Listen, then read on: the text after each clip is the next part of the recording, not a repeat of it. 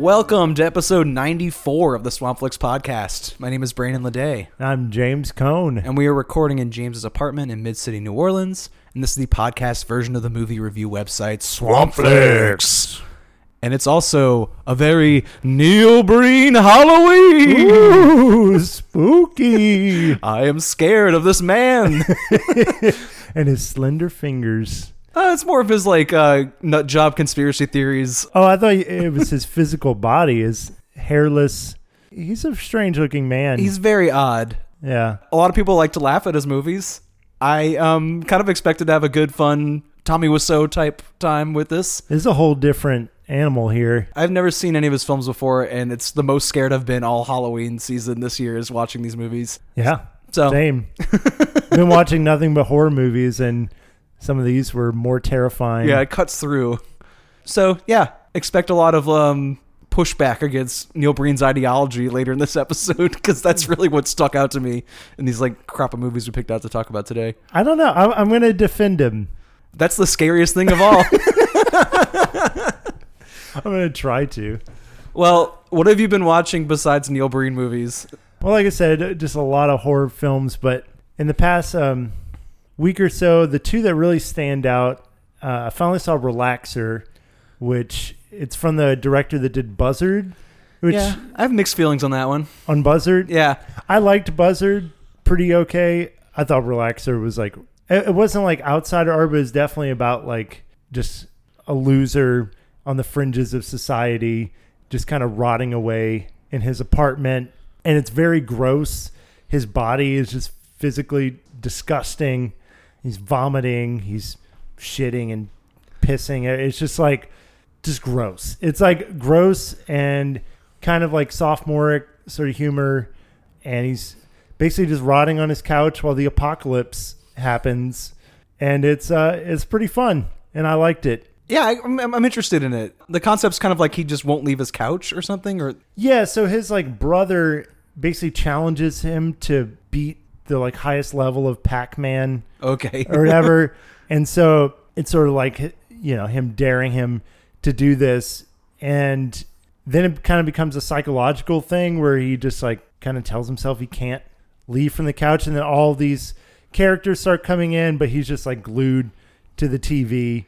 And so there is a commentary there on I guess gamer culture and being depressed and consuming media in a way. So there is that kind of going on. And it's also treating your bed like a toilet is part of it. Yeah, I mean, the first thing that happens is he vomits on himself.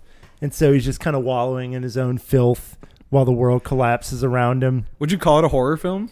Yeah, in a way. Yeah. I mean, I don't think it's trying to be a horror film necessarily, but the idea of it is horrifying. And also knowing people in my life or having friends that have gone through depression where they just can't leave the couch and are just playing video games for 12 hours a day. Yeah, just escaping. Yeah, escape. It kind of rang true.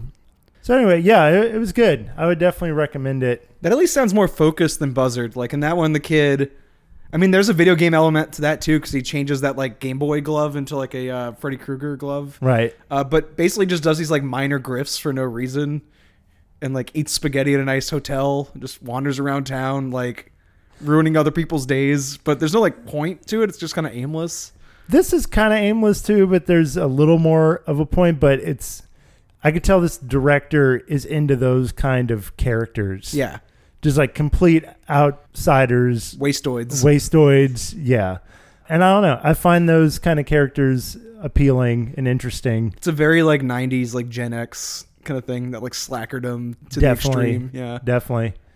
Besides that, I finally got around to watching Glass. I love that movie. Yeah. And, we've talked about M. Night Shyamalan on this podcast before, and I'm a huge fan, and I was a huge fan of Split.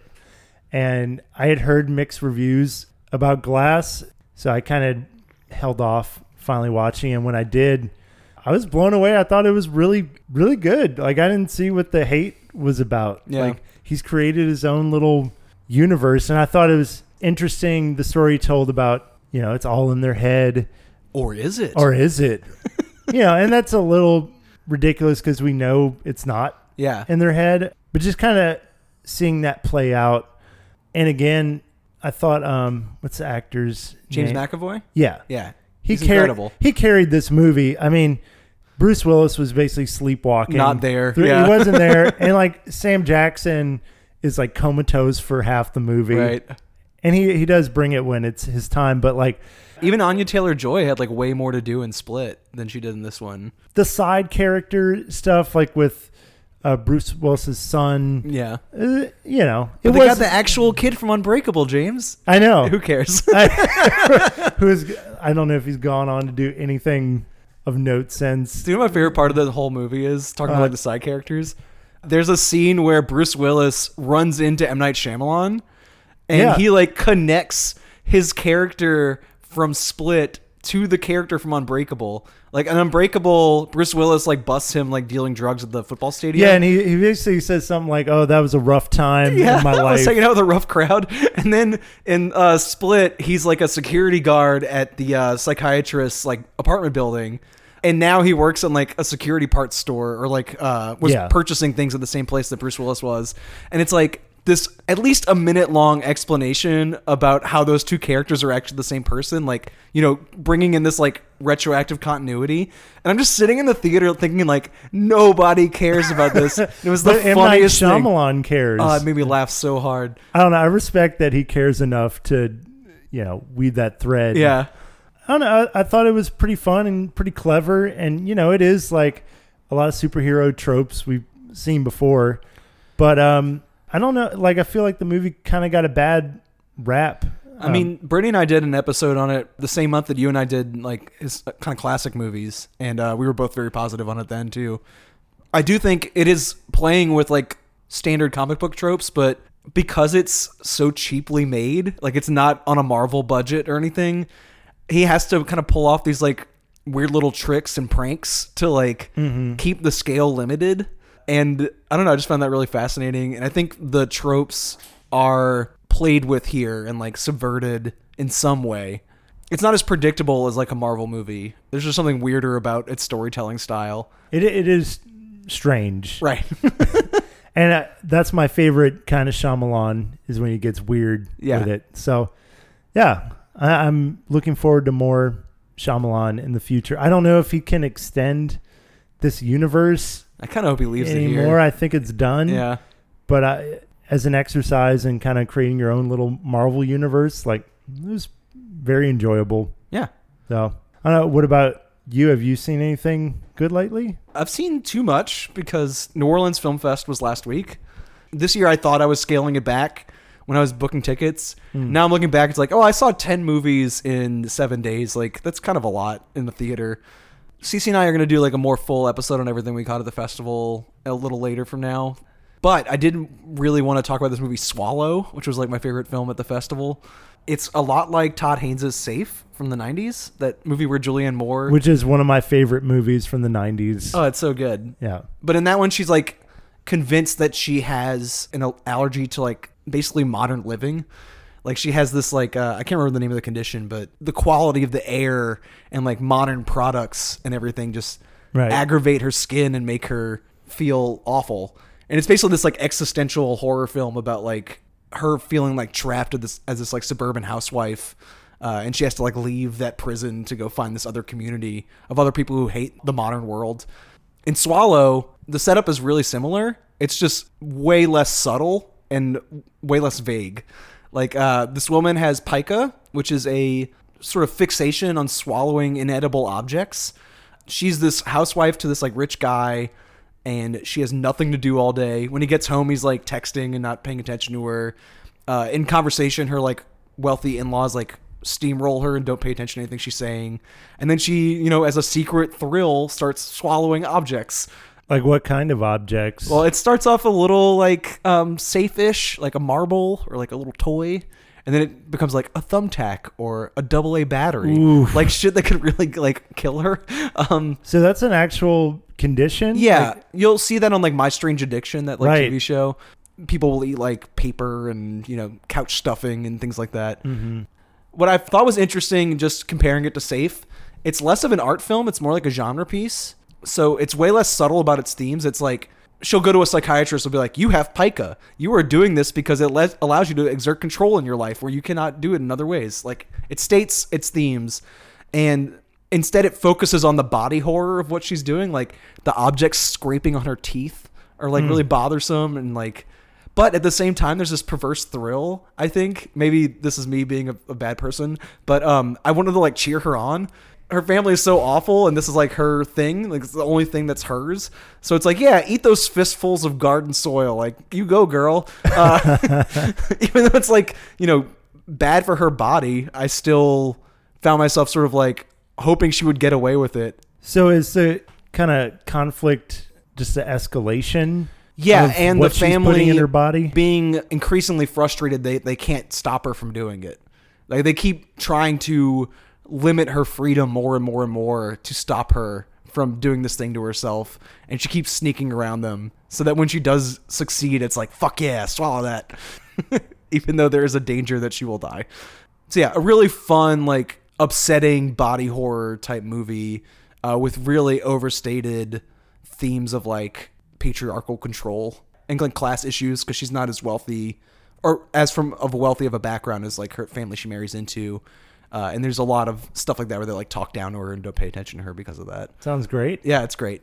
So I don't know when that'll be out, but definitely keep an eye out on it. It's been at a few festivals in the past couple months, so it seems like it's got a lot of momentum. It's called Swallow. Also, speaking of like festival movies, and I feel like this is like very far away from the Neil Breen topic we're talking about today. I watched the movie that won the Palme d'Or at Cannes this year, which was Bong Joon-ho's Parasite. I've heard a lot of hype for that. It's crazy how much business this movie's doing. I think it was in the top 10 or 11 box office earners last week for the country, even though it was only in 30 theaters last week. Oh, wow. Now it's spread out a little more and, you know, made it to New Orleans, and our screening was sold out at the Broad last night. It's just like insane droves of people coming in to see this movie. Is it just like his reputation from Snowpiercer, or what is it that's... I think it's just really strong word of mouth. Yeah, like Snowpiercer and Okja and The Host even have been like 2 or 3 like big genre films that have gotten him a lot of attention. But he does have this like Korean backlog of films that people liked before those too. But I think just the critical praise has been so strong that like everyone wants to see it, because it is kind of a crowd pleaser of a thriller. Were you like in that boat? Yes, I really liked it. It's a darkly funny movie about class struggles. It starts off a lot like Shoplifters. It's like this family living on the fringe, dealing with whatever crumbs they can get to, you know, piece a livable life together. And then once it escalates in that Bong Joon-ho way where it shifts genres, it becomes more like Us, the Jordan Peele film from this year, which is a lot more divisive than this movie. Mm-hmm. But in that one, there's like this very physical depiction of how classes are separated and these like sort of overt clashes between the two warring sides of that. I don't want to give anything away about this movie, obviously, but I do think we should do a whole episode on it maybe a little while from now. So yeah, I mean, it's out at Broad right now. Right. So maybe in a month it'll be it this week anyway, a little safer to do spoilers, I guess. But in the meantime, I'll just say like, yes, all the critical praise, calling it like a masterpiece and all that. Like, I support it. It's good. Hell yeah. Yeah. That got me excited. I did like Us a little better, I'm just going to say. So you madman. There's no way. I can already tell we're going to get into it. Yeah, you're going to disagree. We do an episode on that. Maybe Shoplifters would be fun to compare, because I know you liked that one more than I did too. I really liked Shoplifters. I liked Us more than you did, so maybe we'll meet in the middle with Parasite. Okay. Well, anyway, that's enough smart movies with clear themes that we can agree with. We're going to instead talk about very shoddily made pictures from a amateur filmmaker with very terrible ideas about how to run the world. Yes, I would agree with all that. Okay. And joining us for that conversation is Hannah Rassinen, who is a regular writer for this website now, which is great. Woo. And all that's coming up to you right now. You will be shocked and amazed at what I have here. It will scare you. But you should be scared, because it is the truth. And now it's time for our Movie of the Minute. This is where hosts of the show bounce back and forth recommending films to each other. Joining us, like I said, is Hannah. Hello. Who's been doing Movie of the Month stuff with us and is going to start writing. Yeah, very, very exciting. It's been great. Yeah, we watched Rare Exports. We watched Blood and Donuts. Yeah. Fantastic. Yeah, Rare Exports we're going to talk about all November. Yeah. It's kind of like The Thing, but with Santa Claus. Yeah, it's like Finnish horror action thing. It's wonderful. It's great. Yeah. And it was James's turn to pick a topic this episode. Oh, yeah. And you picked the very spooky subject of Neil Breen. Who is Neil Breen, James? So there's not a whole lot of... I'd really tried digging and finding out some background info on this guy. All you can really find out is he was a realtor in Las Vegas, pretty successful, and decided to basically self-fund a series of films that have caught the attention of people that are into like bad movies. Yeah, like The Room and... Yeah, I mean, that's the main thing it gets compared to, but it's kind of a different thing than The Room. It's not... His aesthetic is weird, and it's kind of hard to articulate how it's different than other bad movies. But anyway, he's kind of carved a little niche for himself in the like so bad it's good. You know, and I'd seen a lot of clips on YouTube and stuff like that, but never actually sat down and watched a full movie. And this past week I watched 3 of them. And anyway, so I thought for a Halloween episode, they delve into like supernatural mysticism sort of thing. So I thought it would fit for a Halloween episode, but it's scarier in ways that I was not anticipating. Right. It was fit the timing better than I thought it would. Yeah, I think Neil Breen as himself is, just horrifying and otherworldly completely. He's totally hairless. He has very long fingers. He has no sense of human passion or connection. He's very strange. I would not be surprised if he is not of this world. In the couple cases where I paid to watch these movies, I felt like I was funding terrorism. Like I felt like I was funding a mass murderer. More than any other director, I feel like he needs to be on the FBI's watch list. Yes. Yeah. Well, let's talk about the movie with the biggest body count. Yeah, that's a good start. Yeah. Pass Through from 2016. What happens in Pass Through? Okay, first thing with these movies, especially when you watch a lot of them close to each other, is they start to meld together because the themes and the plots of a lot of these are pretty much exactly the same. So in Pass Through, it's in the desert. There's a tiger. Right. And well, he's a junkie. He maybe dies of an overdose. Right? He does die. He transcends. Well, I think the artificial intelligence takes a hold of his dead body. That was what I took away from it. Right. That makes sense. Yeah, he's a junkie that dies in the desert. The AI finds a human host body to kind of take over, and then he starts to do some... I don't even really know what he does throughout the first 2/3 of the movie. And I think that's another reason that they blend together. Like, they're all similarly plotless until the very end. This one especially has very little plot. It's more like lectures.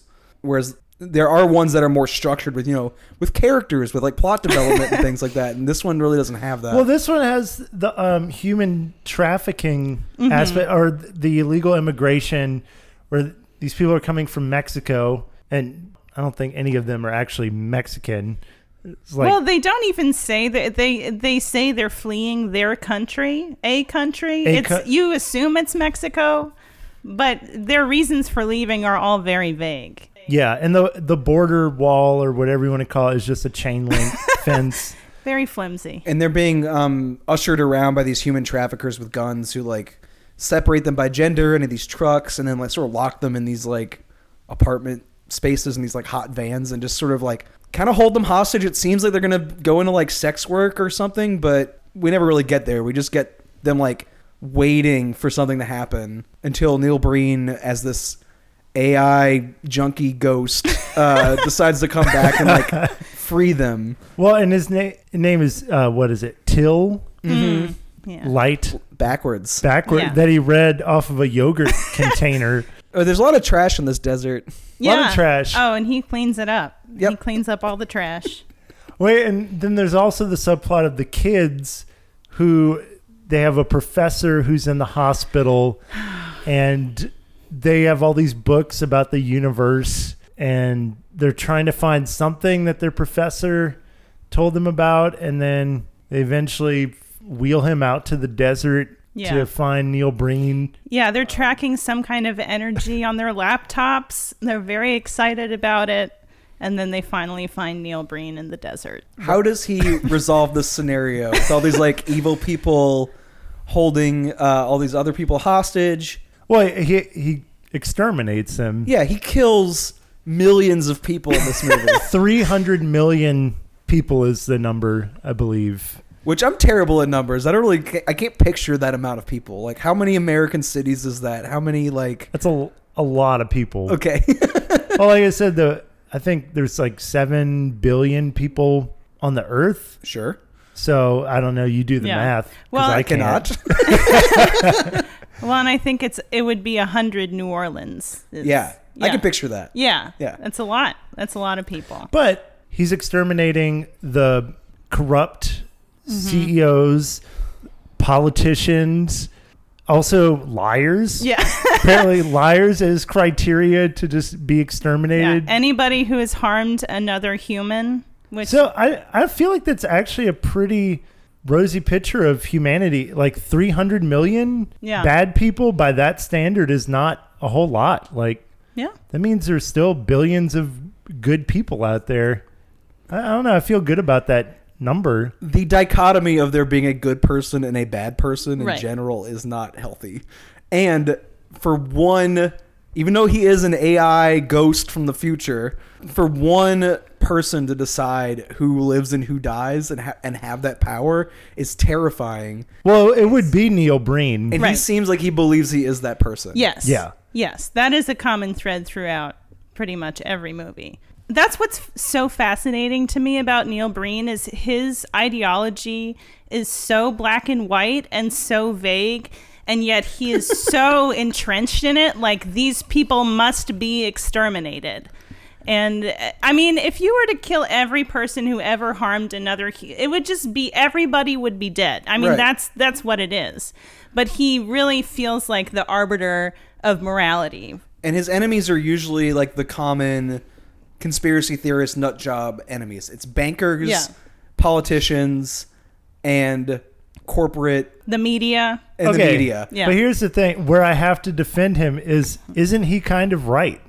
These are the people in charge. They're the ones pulling the strings, and they're the ones fucking up society. So, like, his targets are correct. I don't think so, because it's like all politicians are this way. And yeah, I don't have any politicians that I love, but I don't think I should be the one who decides which ones get executed. And I think we are living in a time right now where there are enough like radicalized white men around his age who are like hoarding guns and like actually acting on these kinds of impulses. And this one particularly, he has some empathy for immigrants.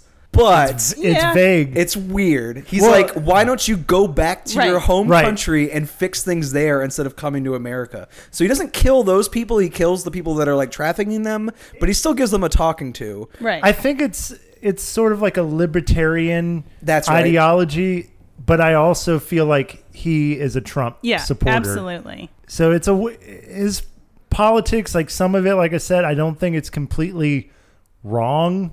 We should be mad at the CEOs and, the politicians, but obviously we don't need like a violent political revolt and just execute them all and send the immigrants back to their country to fix their own problems. Like it's very murky. Yeah.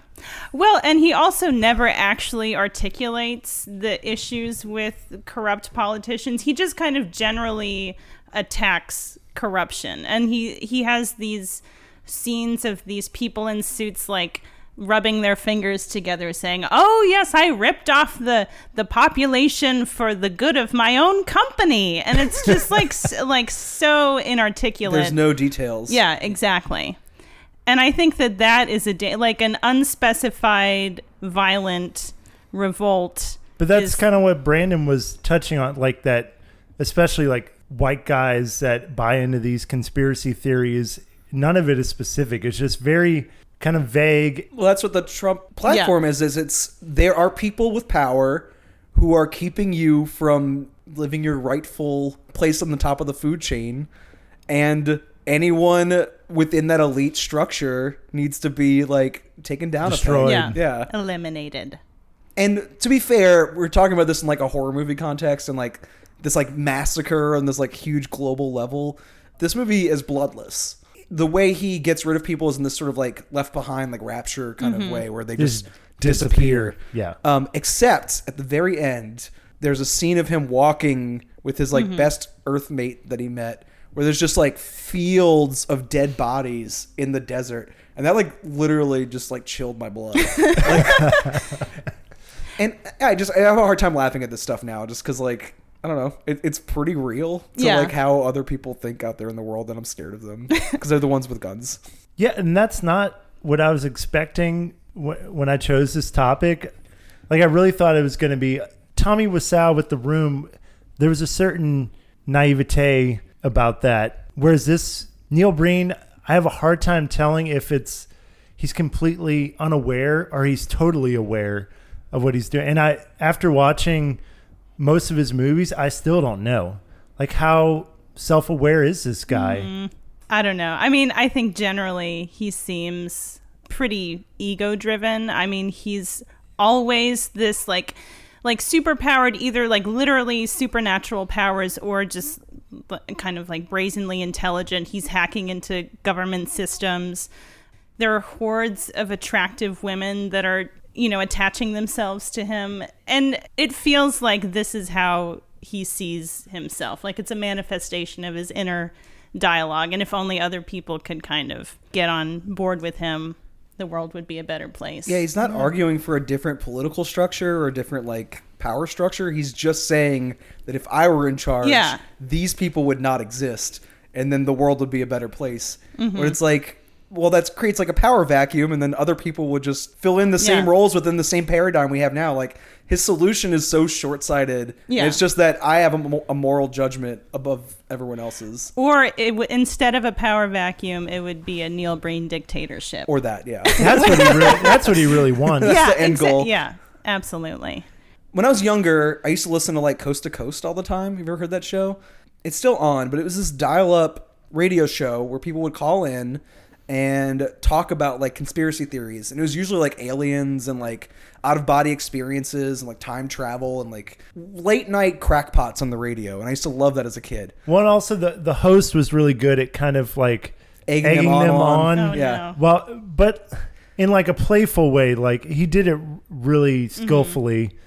If you listen to Coast now without that Art Bell like kind of playfulness to it, it's very Trumpian. Like the conspiracy theories have gotten to the point where it's very Neil Breen. These people are corrupt. This is what's really going on behind the curtain and all this stuff. And I can't tell if it's just because the world's gotten harsher or if I'm older, but this stuff just isn't funny to me anymore. And I'll watch these like YouTube videos of people at Neil Breen screenings, just tons of kids in their like early 20s and late teens laughing so hard at what's on the screen. And it's like, maybe I used to have that ironic enjoyment in me, but it's gone now. Okay, but the conversation has started very serious. Like, yeah. Into the politics. For sure, and this is supposed to be funny. And it's supposed to be funny. Oh, it's so bad. Look at the shoddy production, and the acting is awful, and these crazy, stupid shots. But it seems like maybe we're too old. I think it is. That. Like, I did laugh at some of it. I did find just ridiculous and incompetent. But when I really sat down and thought about it, it's not enjoyable, really. Even going to screenings of The Room now, like, The Room is also cruel and, like, fucked up and, like, maniacally egotistical. And that was part of what was, like, darkly funny about it for a time. But if you go to a screening where everyone's, like, laughing and, like, cheering it on, I don't know, there's just, like this deeply ugly energy in the room. It's a deeply misogynistic, like, evil film. But see, there is a distinction between Neil Breen and Tommy Wiseau, The Room, and any one of Breen's films. Like, I think it's Tommy Wiseau himself. He seems like someone that genuinely loves film. And I know in interviews he's said, like, Streetcar Named Desire and all this is like the kind of films he grew up on and he loves. So there's like a naivete about this guy that loves film, that's really incompetent, but he wants to make a good movie. Whereas like Neil Breen, it seems like someone that's never watched a movie. I've seen interviews with him where they ask for his influences and he doesn't have any. Like he doesn't even watch movies.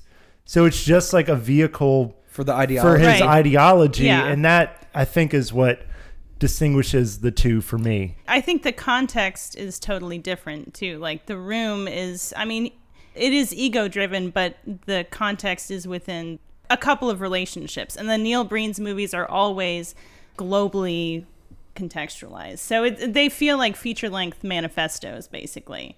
Whereas, you know, The Room is not really, I mean, it is political, but it's not overtly political. That wasn't his intention. It's about how great Tommy Wiseau is. Yeah, exactly. And how Yeah. horrible everyone else is. Which kind of is the same thing, but it doesn't leave the room. Like, it's like Right, within yeah. that friend group. Yeah. This is more of a global political implication. But Tommy Yeah. Wiseau in The Room is like a tragic figure, whereas Breen is The like hero. a messianic Mm-hmm. figure. Like he's here to save humanity. And that's sort of what leaves a more bitter taste in my mouth. Were you ever into these, like, so bad it's good, kind of Oh, like yeah. laugh at stuff? Me too. Yeah. I kind of Oh, miss having definitely. that irony. I in mean, me. Brandon, like growing, you know, in college and stuff, we watch stuff like that all the time. And that's why I brought up the age thing. Like, I wonder if something does change when you get older. You can't enjoy stuff ironically. My first introduction to this kind of movie watching was Mystery Science Theater 3000. I think that probably for a lot of people it was. And that felt like kind of like training wheels for this kind of thing. Like, it gives you this sort of ironic above the material detachment where you're like, I'm better than this, and that's why I can like laugh at it. And then the more you watch the stuff, it's like, I kind of would rather watch this movie without the commentary. And then you're watching these like cheap B pictures, and you start to realize like how hard it is to make any movie. And after a while, what it comes across to me as is it's just outsider art. It's like people who don't have technical film training skills, and they don't have, you know, producers putting in money and guidance and like making sure there's like a quality control element to it. So like weirder shit gets to the screen. And what I start finding in this stuff is not like, oh, I'm better than it and then it's funny. It's more like I'm celebrating the weird shit that sneaks through. Yeah. In this movie, what I really liked were these like shots of Neil Breen on a green screen with this like Serbian tiger. Yeah. Yeah. And it's just their two faces, and it looks like weird surreal art. I don't know if that's what he was going for, if there's some kind of message I wasn't getting, but those shots are actually kind of cool, and like that was what stuck with me more than anything else. But it was hard to celebrate the like outsider art weirdo making movies straight from the id thing when the message behind it was so toxic and Yeah. like dangerous that like I don't know, I'm just getting a like sour pit in my stomach. I recently rewatched Manos, Hands of Yes. Fate, which was a big Mystery Science Theater. It's a pretty good movie. I like it. Well, let's not go that far. That's where I'm at in life right now. But I think when I watched it originally when I was younger, you know, just sort of laughing at it like, oh, this is so bad. Watching it now and being someone that's like so into film is like had an idea like, oh, I would love to make a film one day. And to see a fertilizer salesman who just like on a bet was like, I can make a movie. And then he fucking does it. It's so hard. Yeah. It's hard to make a movie. And so just like seeing someone bring their vision to life, no matter what it is, like, I don't know. I really respect that more. And I don't like really enjoy laughing at it. I want to try to like meet it on its own terms. It's harder with Breen. Also, I do think, I mean, this is more about Manos, but I do think people are so afraid of making movies because they're afraid of the quality that they're going to produce. So just seeing somebody who has no idea what he's doing, who makes a film that's like very shoddily put together, and people are still watching it. I mean, I watched it for the first time 3 weeks ago. Yeah. Yeah, and it was made, you know, decades ago. Also, that cape of the high priest. Oh, it looks cool. It's so fantastic. I love You it. saw it. We went to the Texas State Fair and they had a little movie part about Like an all the exhibit? Texas cinema. Yeah. And I just saw the cape and my heart just dropped. Amazing. Yeah, and they So had happy. the Leatherface mask too. Beautiful. Yeah. Yeah, it's just hard to like meet Neil Breen halfway the Right. way you would with Amanos or something, just because like, you know, meeting him halfway means, you know, listening to his messaging, which is like kill them all. I don't know. It's kind of rough. Well, you know, another thing too, There was a movie we watched the other night. What was it called? Curtains? Yeah. I don't know, some like schlocky 80s. Oh, the good stuff. Yeah. But it had, in the first 10 minutes, it had so many technical errors. Like, I could not believe, like, the boom mic was literally hanging in the shot for like the first 10 minutes. But with Neil Breen, I want to say it's like competently made on that level. Like, when you talk about like Ed Wood and stuff, he gets a lot of crap because stuff like that. Like, oh, you can see the boom mic, or the actor ran into the fake door. Neil Breen movies never have that. Like, there's a level of competency.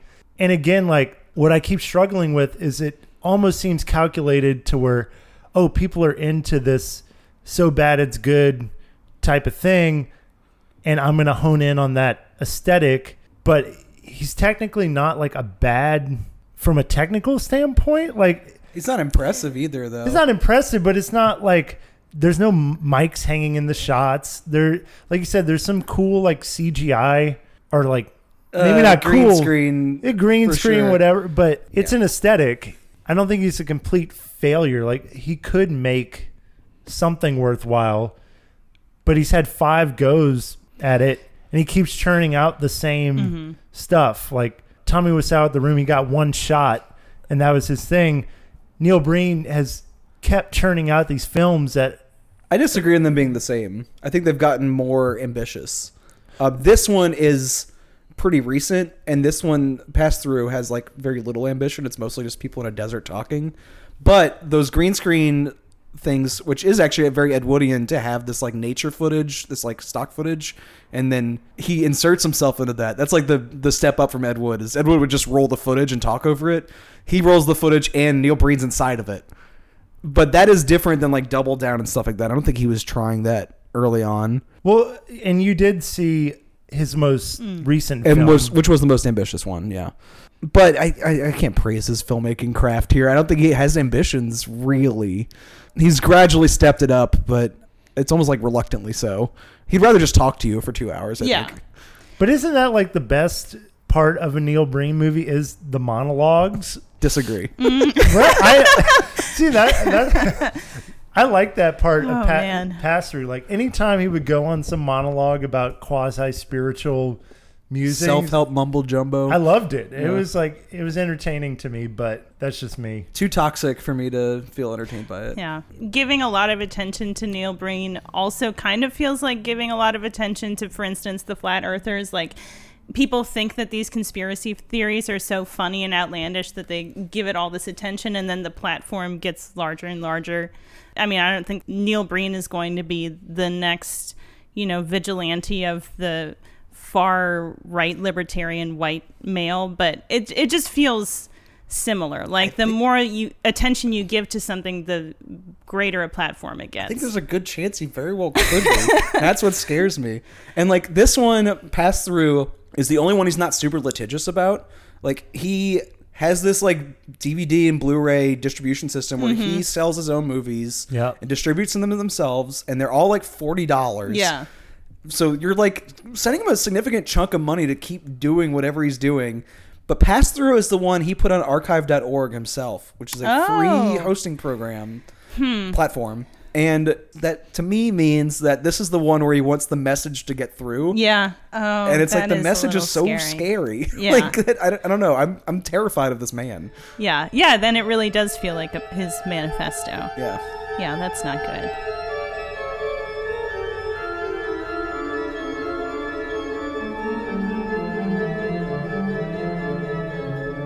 It's a sci-fi, science fiction drama genre film. It is not a midnight movie. It's a legitimate, mainstream, full-length feature film. If you act right now as you're hearing this, his most recent film, Twisted Pair, has been uploaded to YouTube for free, probably against his wishes. I'm glad I got to see it without giving him more money. I thought for a while watching it that it was lagging in weird ways. Like, the screen would just freeze. And I'm like, oh shit, this link's kind of broken. But then characters would gradually appear on screen, like slow fade-ins. I'm like, oh, it's supposed to look like this. What I think makes Twisted Pair my favorite of the movies we watched, which is a low bar because I did not enjoy these movies this episode, is that the green screen stuff that I thought in Pass Through was interesting with like the tiger and stuff. That's most of Twisted Pair. In this film, he plays two characters. One is the good AI. The other is his twin, who is evil AI. The reason that they're twins is because they were born normal humans and they were abducted by some kind of alien force that genetically modified their DNA to become artificial intelligence. It's very vaguely You're just sketched out. rolling your eyes as you're describing. Yeah, I feel like I just went into a trance trying to remember the details of that. His evil version wears the fakest looking fucking beard you've ever seen in your life. It looks like plastic just draping from his face. And they sort of battle it out on these green screened stock footage things. There's like scientific labs that Neil Breen will like sort of scratch his chin and like nod along to like scientists doing like lab work. There's war footage of like soldiers invading some place. It looks like in the Middle East where he's just there in the background watching. He uses his super powers to like leap incredible heights across the green screen, like into windows and stuff. It almost looks like he's playing up the so bad it's good part in that, but it looks really surreal. Like it's so cheap, it's surreal. It looks like a 80s video game. Yeah, it borders on art in like an accidental way. Oh man, high praise. And then the evil twin does something that doesn't happen in Pass Through, where like in that one it's bloodless, like, you know, people just sort of disappear, the evil people just go away. In this one, the evil twin is an extremist who abducts these like, you know, corrupt businessmen and scientists who are like genetically modifying the human body and all this stuff. It's basically like DNA hacking is the villain in this. He abducts them and holds them hostage with like a gun pointed at their face in this like black room. And it's like genuinely terrifying. Also, and this is just me being a sucker, there's like this like deep, almost neon purple backdrop to it that I always love in movies. Like anytime I see this particular shade of purple, I'm like, that is cinema. So to me, like, I don't know, Twisted Pair is terrifying in the same way that Pass Through is, but it has more of a like genuine plot, and it's not just all lectures, but it still has the same like grotesque ideology, and the green screen surrealism, like cheap art outsider thing to me is a little more prominent. So it's not just ideas over and over again. It's like a visual display on top of being like a terrifying manifesto. So it was my favorite out of what I watched for this episode. You know, I feel like in most of Neil Breen's films, I mean, there isn't really an antagonist. I mean, the antagonist generally are the corrupt leaders of the world, but they don't really pose any particular threat to Neil Breen. He just kind of like overtakes them. So this movie, like the only formidable foe for Neil Breen is Neil Breen. So again, it's like about his ego. Yeah. I feel like there is like a self-help aspect to his movies too, where like addiction is a huge antagonist. Yeah, he's very anti-pharmacology. Yeah, and just drug abuse in general too. He definitely seems like he would be an anti-vaxxer. Yeah, for sure. Because who knows what the government's hacking into your DNA Putting in your genes. Right, yeah. In this one, the two AI are like almost have the same goals, but like one is an extremist who kidnaps people, and the other one, the good one, still voices all of this like ideology about how he's going to take down the corrupt. But in a good way, I guess. But we don't really see what that is. Do you think that's a meta commentary on his own ideology? I don't know if it's purposeful. It seems like he's wrestling with something. Yeah, like the debate between having a violent political revolt and nonviolent protest.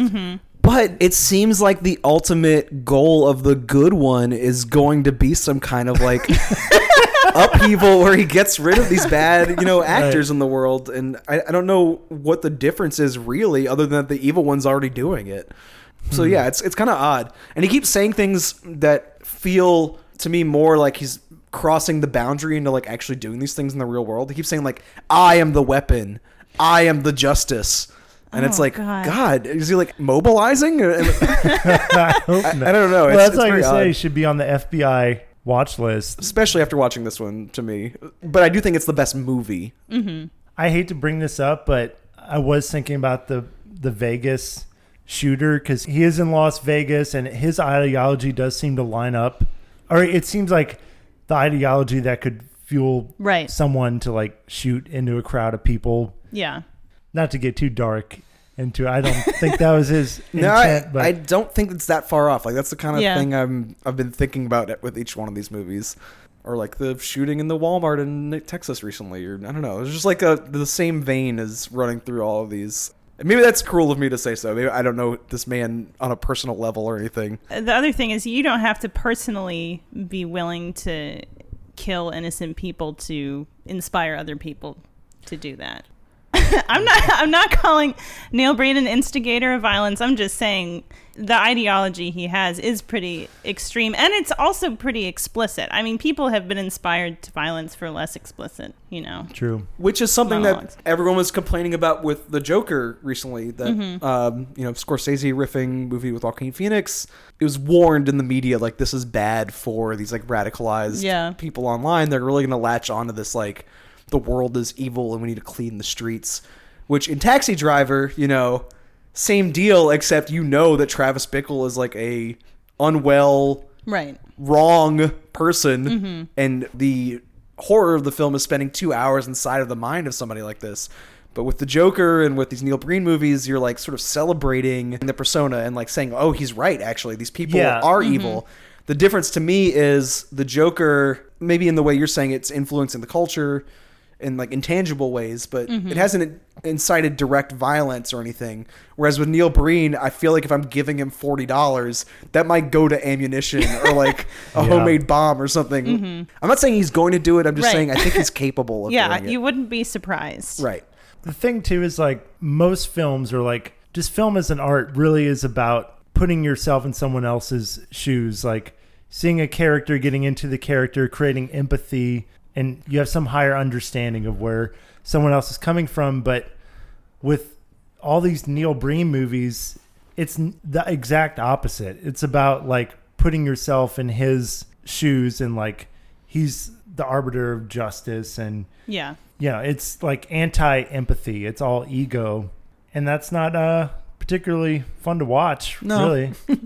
It is pretty fascinating, though. I mean, just on a personal level, he's so unappealing to me as a human being. So to watch him, like, just totally succeed in these bombastic, outlandish efforts and to have all these women, like, just fawning over him is so bizarre. Like, the disconnect to me it's horrifying, and it is fascinating. In Twisted Pair, he has this like scene where there's this woman he meets in public and he like hits on her and she says no thank you, and then he follows her home and then like breaks into her house and starts like forcing himself on her, and then she giggles and they make out and it turns out it was his wife the whole time.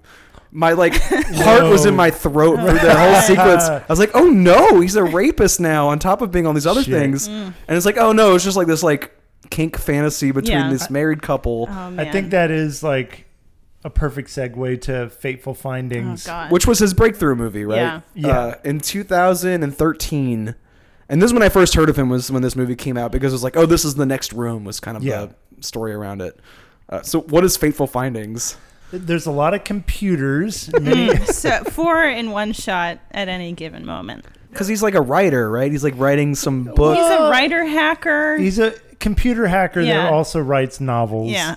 And when he was like a 7-year-old boy, him and the love of his life found something in the desert from, I guess, some alien entity, gives him, I guess, special powers. Or he gets in this like grisly car accident and he recovers super quick.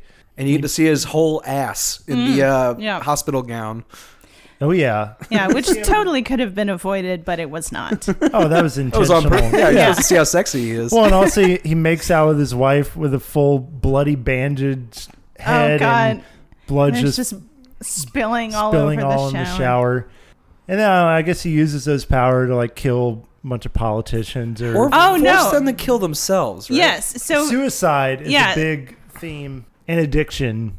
His wife's addicted to pills. His buddy's an alcoholic.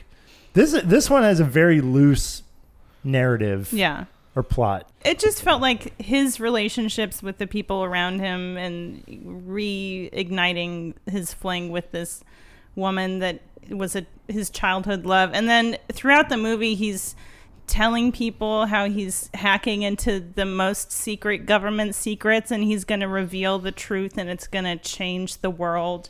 And then that just happens at the end of the movie. And all of the corrupt politicians kind of apologize for their wrongdoing. And then they all commit suicide in various ways. It's weird because he like has this platform finally to like speak to the world. Everyone's listening. And what he says is like, now you have the truth. Mm-hmm. Now you have all of the truth, all of it.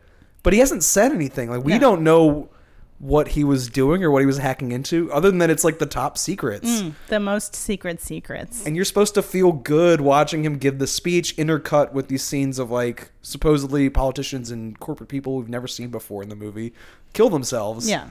And I didn't feel good watching that. Yeah, and it's just the same kind of stock sound of this applause every time he says something, and you know, they all clap, and then, but you don't see anybody except for him and these politicians and bankers who come up and they say, "Oh yes, I have misled you, and now the truth is out, and I'm going to resign immediately," and everybody claps again. Yeah, it's very unsettling. And it almost feels like the lead up to that is just him cleansing himself, like. He stops taking his medication that his psychiatrist tells him to take. His wife takes it recreationally behind his back, which is very odd because you don't usually take behavioral meds for fun. Yeah, exactly. So he stops taking his medication. He stops going to a psychiatrist, and he stops contributing to his like regular job, which is this like publishing career that we don't really know much about. He reconnects with this woman from his childhood who he hasn't seen since then. And it's like, oh, I got to get rid of this like toxic marriage I'm in. I got to get rid of these pills that people are telling me I need. I got to get rid of this like, you know, need to have a job. And once I clean myself of all these like capitalistic modern world concerns, then I can ascend to this like AI hacker with supernatural abilities. And then I can force all these politicians to kill themselves. Which sounds like somebody who stopped taking their behavioral meds would say that they can do. Yeah. But again, is he that off? He's just like slightly askew. I can't agree with what he's saying until I have more details. Maybe. Yeah, I think that's the thing is there's no details. Right. Like we need to know more. Yeah, if you tell me like, oh, all these politicians are greedy and running things and controlling the world, and that's why AOC and Bernie Sanders want to be in the Congress and the Oval Office. Like I don't. Right. Yeah, that's like a different thing than saying like Wall Street is fixed, which, you know, I'm sure it is. Yeah. I don't necessarily want to see those people publicly executed. Right. Maybe I should, but I need more details before I can sign off on that. A little more information. Yeah.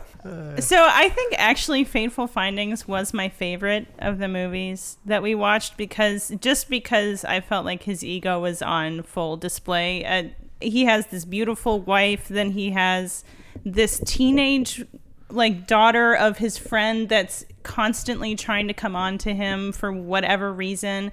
And it seems like he also has a theme in his movies of childhood romances that are, it's like that was your first true pure love. Yeah. And then in the movies he reconnects with these people. And that's what happens in Fateful Findings as well. And that also feels to me like some ego, like he had some childhood romance in his life and he just feels like if only I could see her again, this would be my perfect love. And he's like reenacting that in his movies. Double Down has that to that childhood and it's at that exact same age, like 7-8 years old. That was the love of my life and she got away from me. If I could just find her again, everything would be perfect. Again, like there's not much information about his actual life, but I want a biography. Yeah. I don't know. We may never get, but probably not. But I know the most like telling scene like that in Fateful Findings is like he's eating this plate of raw spinach while hacking. And the woman from his childhood is just adoringly staring at him while he eats this plate of spinach.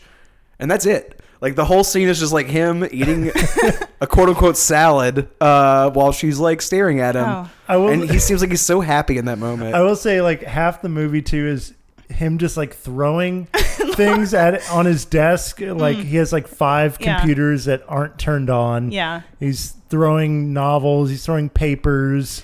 Can we talk about the fuck box? Oh, yeah. Very strange. Like, and I was talking about this with the other movies. Like the best parts of these to me are like the surreal, like weird images. And in this one, it's him and his childhood friend who he has this like romantic, destiny with, I guess, have this like mental place they project to that's like a black room. In the cube. It's like a black cube. It's trash with bags. with garbage bags Yeah. lining the walls. And they're just naked in there, like, together, and that's their souls bound together. It reminded me a lot of the fuck box in High Life, Yes. Yeah. but, made with trash bags. And it's like, that is, we were talking about earlier, like, championing low-budget, can-do filmmaking. In this case, you don't forget that you're looking at trash bags. Like, it's right there on the screen. But I like that he's reaching in that moment for, something like Claire Denis' High Life, Right. or, like, something more surreal and like outside of his budget. He had a vision that he felt compelled to fulfill, and he did it with trash. And bags. it's deeply weird. But also, I was wondering, they never show her face, who he's in the fuck box with. Like, no, I kind of had assumed that it was, his childhood love, but her body actually looks like the teenage girl that is coming on to. I'm almost that is who positive I thought it's it was. Oh, teenage weird. girl. Originally. I don't So know why that- I read it the other way, but Well, that makes more sense. Yeah, that makes sense, but But I remember the first time there was a woman in the box, I was like, is that the teenager? no, because she was so tan. Yeah, and she had just the her brown hair. body type, the hair. maybe that is a different thing. Maybe it's like his like dark place. His dark desires. Like he's into the teenage daughter of his friend, but he can't go there. Man, it just adds a whole other layer. I mean, that actually is more in line with the uncomfortable feeling I got watching all of these than the other readings. So maybe that's what happened. They're very weird images. It's not a lot of the movie. It's like a couple cutaways, but it's definitely like striking visually. Yeah. I also have to say, for somebody who portrays himself as so sexually desirable, the sex scenes in his movies are so strange that he just gives the weirdest little like baby kisses. And then in Fateful Findings, there's a scene where his wife is on drugs and he's trying to get her clean, and it's like this rough sex scene starts, but they're in the office and he just slowly starts like throwing his computers on the ground, like slowly kind of shuffling stuff off of the desk. It's like he has an idea of what passion is supposed to look like, but he actually has no idea what it is. He's like throwing papers Yeah. in the air. Yeah. He's kind of half-heartedly ripping her shirt. Like it's still on, but it's kind of ripped. And that's a very The Room, like I don't want to say influence, but like parallel. Like when Tommy Wiseau's like humping around her belly button region, it's like that's not where vaginas are. It's like so far removed from sexual experience. Well, was there any sex in Double Down? That was the one y'all watched that I didn't get to. A couple things about Double Down is, first of all, I liked it because Neil Breen plays kind of an anti-hero. Like he's a biological terrorist, essentially. That sounds like a hero in Neil Breen's ideology to me. Well, ultimately, he is a hero. But the main highlight of the film is you see the back of his ball sack you sure do. in the swimming pool. There's a scene where his love interest, who of course he met when he was 8 years old, gets assassinated in the pool, and she gets shot in the back, and so she's lying dead, face up, and he just like puts his arm around her, and they're just floating next to each other, and you just see his bare ass, and you can make out the back of his ball sack. Just a little vision of the ball sack. Is that your full review of the film? Like,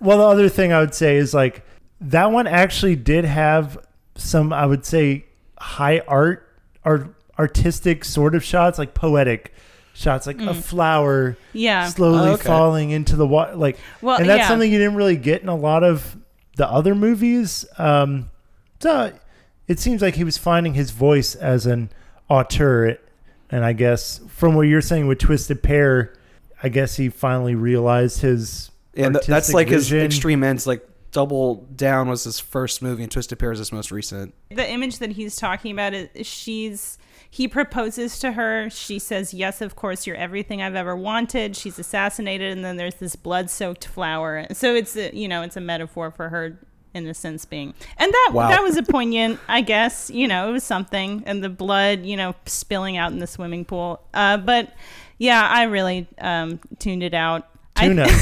Also, tuna.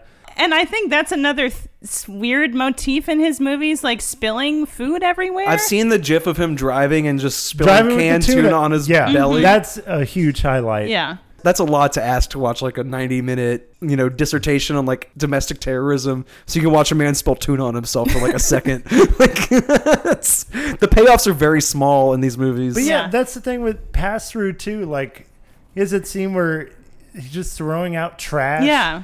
Yeah, trash is like a common thread in a lot of these. Gotta clean it up. Clean up the world. Yeah, I don't know. I mean, that trash scene did make me laugh. There are these... Are they immigrants too? The two girls that he finds in Pass Through? Yeah, they've like broken off from the they've escaped. Human traffickers or whatever. So they don't trust him yet, and he's trying to get them to stay in his home, which is this like totally destroyed little room with this rat ass mattress. And he's like, don't worry, I'll clean it up for you. I'll clean it. And he's just throwing cans out of the house. And she's screaming. And he's like, it's all clean now. And he has just the weirdest grin on his face. So that with the tuna and the spinach and his total disregard for his laptops. I mean, those things did really actually make me laugh. Yeah, there's like some like awkward body humor and like awkward... Yeah. This is the kind of movie where like all dialogue is either shouted or whispered. Like there's like no human emotion. People are either talking at top volume or like explaining things calmly. Pass Through is really bad. Yeah. I'm like, why are these characters yelling the same phrases over and over again? He does. Yeah, there's a lot of repetition. Also, like the pauses in the dialogue are very strange. Like it's not the way humans talk. There's something interesting with Tommy Wiseau. The Room was really funny in an unintentional way. And then Tommy Wiseau was like, actually, I meant it to be a dark comedy. Which, okay, no, you did not. But ever since he's tried to be funny and it's like not there. Doesn't work, yeah. Like the act is ruined at this point. So with the first two Neil Breen movies with Double Down and Fateful Findings, I feel like he was like trying to make, a real movie. Definitely Double Down feels that way. Do you think that at a certain point he realized people were laughing at him and is like playing up those parts so that he can keep sending these messages out? Or do you think he's still trying to make good movies? I think it's complicated. I think from what I can tell, he has a very large ego. So I think on the one hand, he likes the success of the movies and it allows him to keep making movies. So he kind of knows what his shtick is and what people want. But I don't think he's willing to admit to himself that he's the butt of the joke or people are laughing at him. I think in his mind, it's like, oh, people like my films because they're weird or different. I don't think that he can allow himself to make a bad movie in his mind. Like, I also think just like how tightly he closes his fist around his movies. I mean, we really had to work hard to find these movies without paying for them. We had to watch Fateful Findings on Pornhub. That was the only place it was available. God, what a beautiful like public service that Pornhub is providing. Oh yeah. Well, now he's probably gonna take it down now that this podcast will air. If you listen this far. Yeah. That throwing the laptop across the room. But I just feel like if you understand that your movies are kind of a joke, as long as they're still being watched, you don't really have a problem with it. So you accept some level of like virality, allowing people to find these bootleg versions. But it just feels like because he holds on to them so tightly and they're so ridiculously expensive, he feels like they are this like worthwhile piece of art. I have no idea if that's true. That's just kind of the sense that I get. Yeah, the fact that he uploaded Pass Through to archive.org makes me think like the important part to him is getting the message out there. Yeah. And that one is the most message heavy of the movies. Yeah. Like it's telling to me that that's the one that he made public. But see, that's why Neil Breen feels unique when you're talking about like Tommy Wiseau and Ed Wood and some of these other filmmakers that make so bad they're good kind of movie. He stands out. It's a different psychology. I don't know what you want to call it. I think he nailed it early on. He cares more about the ideology than he cares about the craft. Like Ed Wood loves movies and wanted to make movies with his favorite movie stars in them. I don't think this guy loves movies. I think he loves the idea of cleansing the world of corporate and politician, abusers. And he loves himself. Yeah, he loves himself so much. But I do wonder though, like it seems like it's kind of caught on this idea of like purposely making something so bad it's good. You know, they had Sharknado and that sort of thing. But I can't really get into those movies because there's something about when a filmmaker is trying to make something good and they completely fail, but they really put their heart and soul into doing a good job and they are incompetent.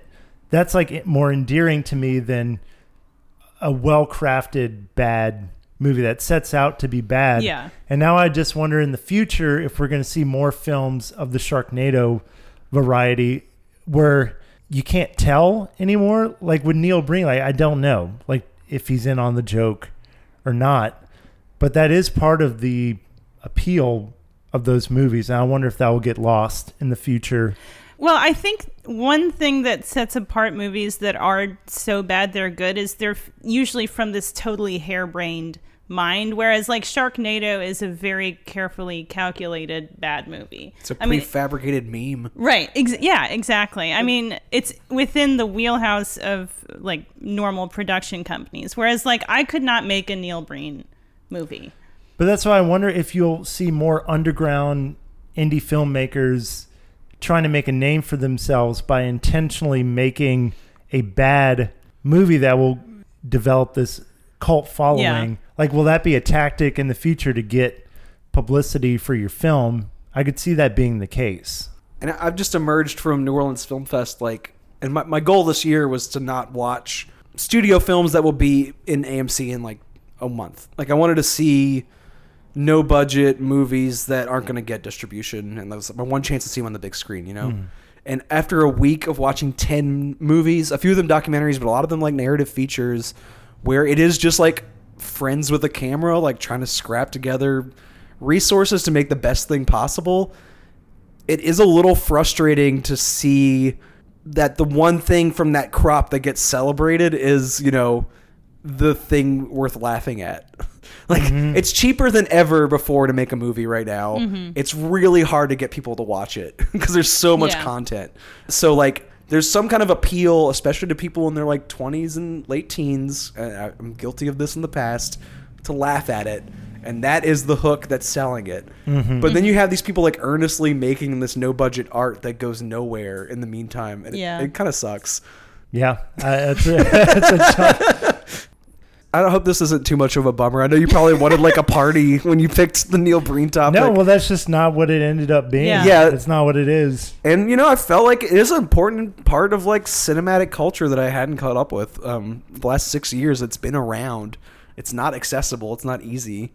Like I said earlier, you can watch Pass Through on archive.org. You right now can watch Twisted Pair on YouTube, and that was my favorite of the bunch. Which one did y'all watch on Pornhub? Fateful Findings. Yeah, which used to be rentable on Vudu. I swore I rented that one. Apparently they took it down. Yeah, he's like really on top of whenever there's a stream or link, he immediately reports it. And when we were looking, it even says, when you look it up on Google, it says it's available in the iTunes store and on Vudu. I went to both those places, and it had been taken down. Yeah, it's been since removed. Right. And there are a few that are accessible. Otherwise, you're going to pay this man $30 or $40. Don't do Which that. I wouldn't recommend. Yeah, I would not recommend it either. We're never going to be the people that say don't fund artists, but maybe in this case, that's safer for everyone's Well, he's got his own well-being. Successful real estate thing Yeah, going he's on. He fine. doesn't need our money. Yeah. That's enough spooky Neil Breen talk for me. I don't know about y'all if you have Yeah. any final thoughts. It was spooky in a way that I wasn't anticipating. Yeah, I was not prepared for Breen. And then Breen happened. Well, for November, we are going to be talking about rare exports on the website. Yay! That's kind of a good middle ground between Christmas and Halloween. Yeah. Right? Yeah, it's a good transition. I got to see my Christmas goat, which I was very happy about. I love Joulupukki so much. I'm very excited. Me too. It's like a dark fairy tale. If you like that movie Krampus from a few years ago, Yeah. it's along the same lines, but I think this one's even better. Yeah. It's more like a cult classic in the making. Krampus almost has that like so bad it's good thing built into it. Mm-hmm. I like both movies, but Rare Exports feels really genuine in a way. Very unexpected developments. It seems like a pretty cookie cutter plot, and in some ways it continues to be that, but then it goes into some wild turns that are wonderful to behold, in my opinion.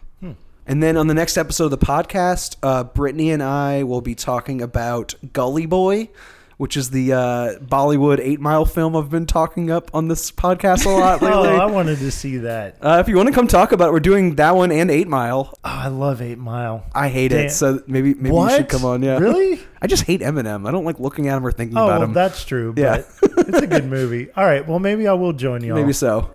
So we'll see you with that episode in a couple weeks post Halloween. We'll de-spookify the podcast. Bye, everybody. Bye. Bye.